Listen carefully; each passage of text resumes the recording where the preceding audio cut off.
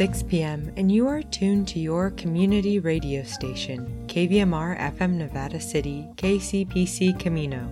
Today is Wednesday, October 5th. I'm Kelly Reese, and this is your KVMR Evening News. Up ahead, we go inside Kern Valley State Prison, the site of a brutal incident between corrections officers and prisoners. That's coming up on the California Report. Then, NASA's SpaceX Crew 5 isn't just hurtling towards the International Space Station. It's making history. Hear about an exciting new first on tonight's National Native News. We've got your local news and weather before KVMR's Felton Pruitt stops by for your Nevada City Chamber Report, including a preview of all things spooktacular. This is the California Report. I'm Saul Gonzalez in Los Angeles. You all know gas prices are high in California, $6.42 on average in the state, according to AAA. Production issues at refineries are being blamed for this skyrocketing price. But as KCRW's Andrea Batista in Los Angeles tells us, relief could be on the way. The calendar may say fall, but Governor Gavin Newsom has given the go-ahead for California refineries to make the switch to winter blend gas, which is cheaper.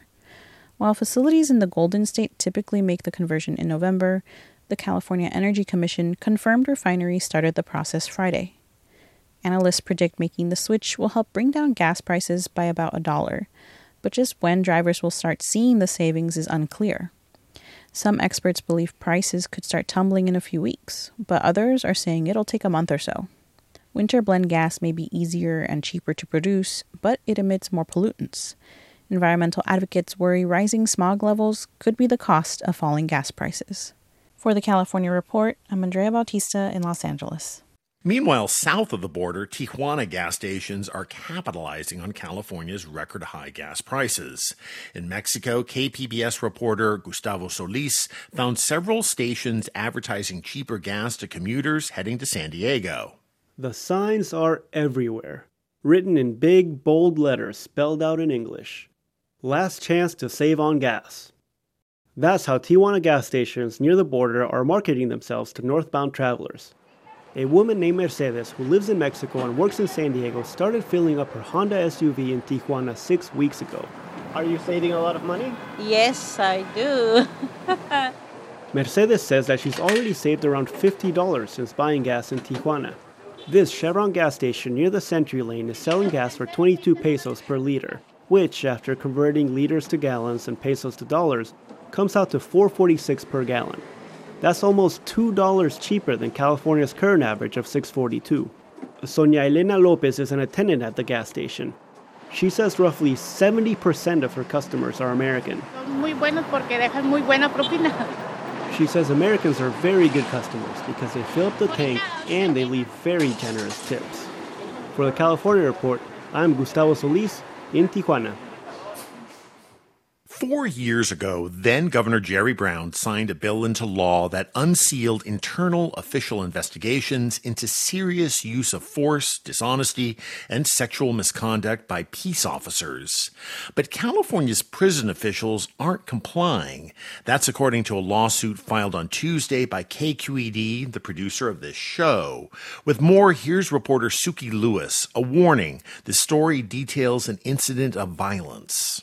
Since the landmark transparency law went into effect, CDCR, the largest employer of peace officers in the state, has disclosed about 260 incidents. But KQED's complaint alleges it's still woefully behind and has repeatedly disregarded the new 45-day deadlines enacted by the legislature last year. The whole point of transparency and accountability is transparency in real time, accountability in real time. That's David Loy, Legal Affairs Director for the First Amendment Coalition.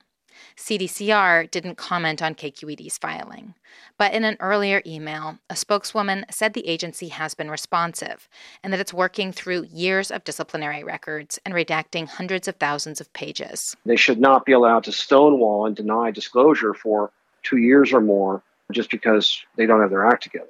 KQED has also uncovered a number of cases that the agency overlooked or withheld, including one such incident that happened on July 20th, 2016. We were in the cages and they started doing chow release, and they didn't give us no spoons. Joshua Heckathorn, serving time at Kern Valley State Prison for an attempted murder conviction. He was one of about 20 incarcerated men who were being transferred to the state prison in Tehachapi that day, when a guy in another holding cell challenged the officer to open the door to his cage. We started fighting one-on-one, and when the CO started losing, the other CO jumped in. They beat and pepper sprayed the man. And the spray made it hard for Heckathorn, who's got asthma, to breathe, and he started passing out. Heckathorn says Sergeant Robert Ruiz kept mocking him for reacting to the spray. So I said, do you think my life's a joke or what? Heckathorn says Ruiz came towards him with his fist up. I met him halfway, and it just exploded from there. He fought with the sergeant and a handful of other officers, one of whom hit him on the head with a baton. And it split my head open, like I can hear it tear my scalp open. Once they got Heckathorn in handcuffs, records show they kept beating him. One officer grabbed the gun that shoots rubber bullets. And he put the barrel right on my leg, and he shot it point blank and split my leg open. Ultimately, Heckathorn would need 13 staples in his head and sutures on his legs, and both his hands were broken, according to medical reports provided by his lawyer. In 2018, the agency settled a lawsuit filed by Heckathorn for $575,000. After the incident, officers tried to cover it up, omitting information in reports, falsifying logs, and lying to investigators, according to internal documents from the Inspector General of Prisons. CDCR disciplined or fired 12 officers, 4 sergeants, and 3 lieutenants for a range of misconduct, including excessive force, dishonesty, and engaging in a code of silence. Lawyers for the officers either declined or did not respond to requests for comment.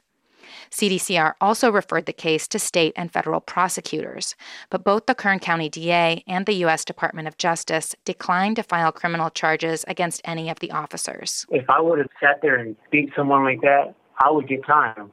You know what I mean? I would get probably life in prison. CDCR did not respond to specific questions about how this case was overlooked by their public records unit.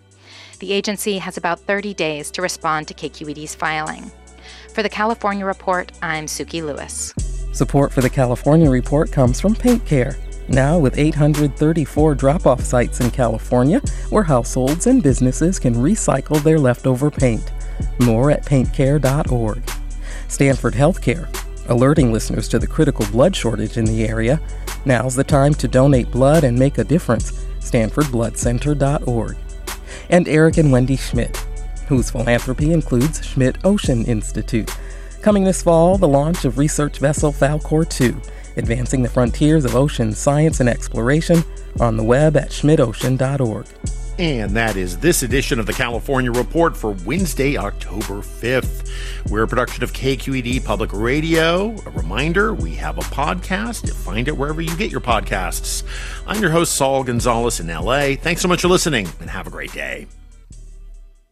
NASA's SpaceX Crew 5 launched into space earlier today after days of delay due to Hurricane Ian. Despite a rocky start, the spaceflight is one for the records. Find out why, coming up on National Native News. This is National Native News. I'm Antonia Gonzalez. Astronaut Nicole Mann is making history, becoming the first Native American woman to go to space. Mann is part of the NASA SpaceX Crew 5, expected to launch to the International Space Station Wednesday. This will be Mann's first space flight since becoming an astronaut in 2013. Mann is the spacecraft commander. In August, she talked to National Native News about the mission. So I will fly myself and 3 other crewmates. We will launch from Kennedy Space Center in a Dragon spacecraft, which is built by SpaceX. And we will take a day or so to get to the International Space Station, and we'll stay on board for about 6 months to execute our mission. Our spacecraft will stay attached that entire time. Then at the end of the mission, we'll come back home and we'll splash down off the coast of Florida. Mann, Round Valley Indian Tribe, says she's proud to represent Native people. I think your background and your heritage is an important part of who you are and your family and the community that brought you up. And so I think it's important also then to share with our communities what the amazing things that all of the people that we grew up with are executing and what they're doing. And so hopefully there's some young Native kids that are looking and see what amazing things, what amazing opportunities that they have in front of them. And I mean, a lot of those barriers that used to exist are really being broken down. Mann is responsible for all phases of flight from launch to re-entry. She'll serve as flight engineer aboard the station. The team will conduct more than 200 scientific experiments during the mission. The Yurok tribe hosted the first statewide policy summit on missing and murdered Indigenous people on Tuesday. The Northern California Tribal Summit on MMIP brought together tribal leaders, law enforcement, survivors, as well as state and federal lawmakers and academic researchers. Victim advocates were also in attendance. At a press conference, Yurok Vice Chairman Frankie Meyer says addressing MMIP needs a holistic approach. He adds the action needs to start now and include a number of partners, tribes, law enforcement, governments, and the nonprofit community. Meyer says MMIP did not happen overnight. It's an issue continuing for years. He urged the community to take it seriously. These are our people. These are our children. They're our families. We'll look out for today, and I look forward to the actions to come. The summit examined the historical and present-day contributing factors to issues involving MMIP and explored remedies to reduce risks to Indigenous people in the U.S. Members of the Yakima and Grand Ronde Nations asked the U.S. Supreme Court this week to hold the federal government accountable for bulldozing sacred sites to add a turn lane to a road near Mount Hood in Oregon. The Native plaintiffs are seeking repair of the site, including removing an embankment, replanting trees, and allowing the reconstruction of a stone altar. Plaintiffs say the area includes a burial ground. Tribal members say they've long used the land around Mount Hood to hunt and fish and for burials and ceremonies. The site at issue is along an old trading route, now followed by U.S. Highway 26. The tribal plaintiffs say they have long urged for protection. In 2008, the government bulldozed the site for the turn lane. After failed negotiations with the government to restore the site, they pursued claims in federal court, urging protections under the Religious Freedom Restoration Act and environmental laws. Lower courts have sided with the federal government. They're now taking their claims with Beckett Law Firm to the Supreme Court. I'm Antonia Gonzalez.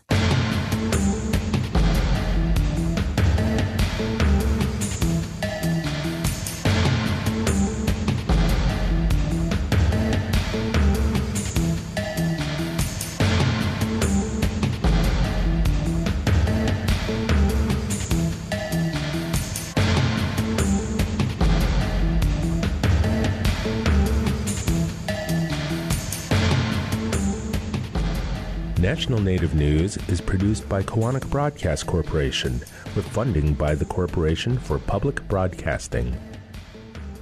Support for law and justice-related programming provided by Hobbs, Strauss, Dean & Walker, a national law firm dedicated to promoting and defending tribal rights for nearly 40 years. More information available at hobbsstrauss.com. Support by BNSF Railway, proudly supporting the nation's economy by moving the goods that feed, supply, and power communities across the country. More at bnsf.com/tribal relations.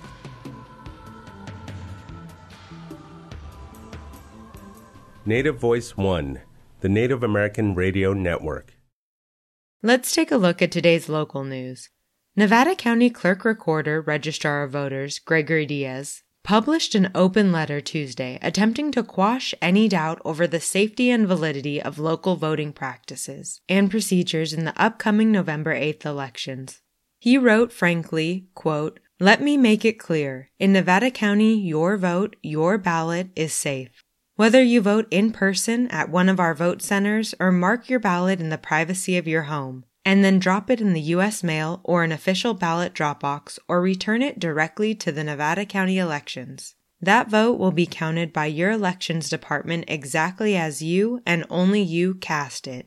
Diaz's full statement can be read on ubinet.com. Ubinet has published a list of endorsements from retired and current educational leaders in Nevada County for 3 Nevada Joint Union High School District trustee candidates. The list includes a former NJUHD superintendent, Nevada County school principals, Nevada County Board of Education members, teachers, and program directors. The group of educational professionals are backing District 1 Nevada City and North San Juan candidate Olivia Pritchett, District 2 Grass Valley and Rough and Ready candidate Wendy Willoughby, and District 5 Alta Sierra and Lake of the Pines candidate Ken Johnson in the November 8th election. The three candidates are opposed by District 1 candidate Jenny Cicluna, District 2 appointed incumbent Stephanie Leishman, and District 5 candidate Jay Adamson. Modifications to the Mill Street Transformation Project moved through the Grass Valley City Council during last week's meeting, despite some concerns from downtown Grass Valley merchants. According to the City of Grass Valley, the project involves the transformation of Mill Street from Neal to West Main Street and portions of Main Street from Church Street to Richardson Street to create a pedestrian-friendly town square atmosphere.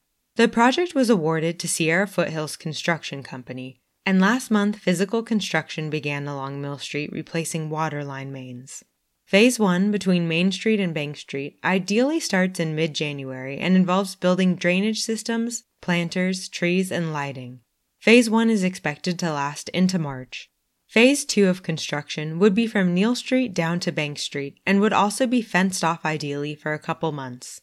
Quote, the goal is to have Phase 2 and therefore all of Mill Street, the major improvements, complete before the July 4th holiday, says City of Grass Valley's Bjorn Jones. This from the Union of Grass Valley. We're already halfway through the first week in October, and Sierra Theaters has launched their Late Night Spook Fest with, you guessed it, a late-night spook-themed movie series throughout the month of October at Del Oro Theater in downtown Grass Valley. The series runs Friday and Saturday nights, beginning October 7th and continuing through October 29th. It features the 1987 Santa Cruz vampire cult classic The Lost Boys, 1985's The Goonies, Stephen King's 2017 remake of It, 2018's post-apocalyptic A Quiet Place, and finishes out with the final two installments in the Harry Potter series, Harry Potter and the Deathly Hallows Parts 1 and 2. Turning our attention to your forecast from the National Weather Service and air quality data from purpleair.com. For those in Grass Valley and Nevada City, tonight clear with a low around 58. Thursday, sunny with a high near 84. Today's air quality is good with an AQI average around 24. In Truckee and Lake Tahoe, tonight mostly clear with a low around 42. Thursday, sunny with a high near 76. The current air quality is good with an AQI average around 25. And in Sacramento and Woodland, tonight mostly clear with a low around 60. Thursday, partly sunny with a high near 91. Current air quality is good with an AQI average of 26. You're listening to the evening news on KVMR.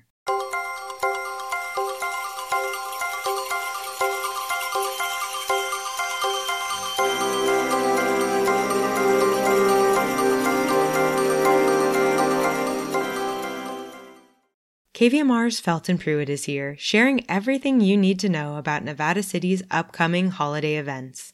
Kicking it off with, what else, but a spooktacular downtown Halloween. You'll also get a sneak peek at Victorian Christmas preparations. That's all coming up next. We're talking with Lynn Screwcrude. She is the Nevada City Chamber of Commerce events manager, and we've got some events coming up in October and later on. Lynn, let's talk about them. Yeah, we have all of our Halloween events coming up at the end of the month, and so we're really looking forward to that. What does that include? Well, for the first year this year, we're doing our spooktacular trick-or-treating event on Halloween Day, and that's going to be from 3 to 5 o'clock downtown, and it's open to kids, more geared towards younger kids who can come downtown with their families and trick-or-treat in a safe and fun environment. And we're really excited to be partnering with the county on this one, so they'll actually be having a safe trick-or-treat at the Rood Center as well, and they'll be offering a free shuttle back and forth to go from the Rood Center to downtown Nevada City, so families can easily get to both locations. And that's all happening on Monday, October 31st? It is, yeah, from 3 to 5 p.m. That's nice that Halloween's falling on a Monday this year. Yeah, kind of unfortunate because it's always fun when it's on a weekend, but it'll still be a fun time in Nevada City for sure. Well, as long as you keep the weather perfect like it is right now, we'll be great. Yep, we'll be making sure we keep it good. And then what else is coming up?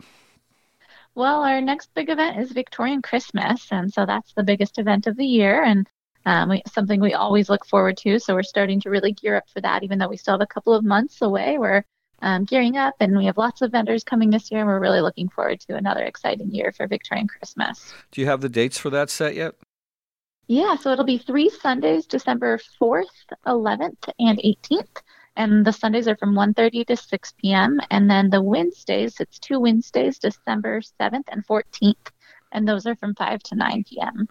Very good. And we just had a Constitution Day parade. That was a wonderful day, although not a lot of people came out because I guess they got scared off by whether it was going to rain or be smoky or whatever, and it turned out to be real nice. Yeah, it turned out to be a really beautiful day, but throughout the morning it was smoky, and then it rained as we were getting set up, and so it was definitely a bit of an iffy day, but it turned out to be just gorgeous weather for the event, and it's always fun with the marching presidents and the reenactment of the signing of the Constitution. It's a really fun, unique event. Yeah, and then we've got what are the normal big parades that Nevada City has every year? There's what is there, Mardi Gras? Yeah, so there's Mardi Gras, which is coming up in February, so that'll be February 20th, and kind of the exciting change this year is that the Wild and Scenic Film Festival date has changed, so it'll actually be taking place the same weekend as the Wild and Scenic this year, and so it's going to be a bigger party than ever, and it'll be a lot of fun. We're working really closely with Circle to sort of bring the two events together in a really fun way. And that'll be great for those who are here for the film festival and everyone who's used to attending Mardi Gras as well. Okay.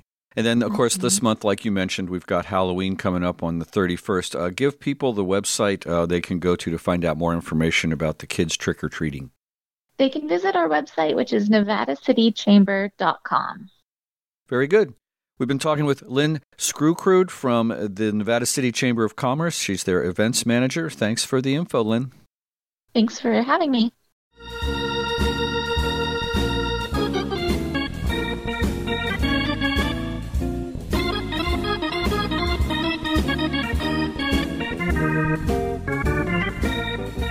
That's our newscast for this Wednesday, October 5th.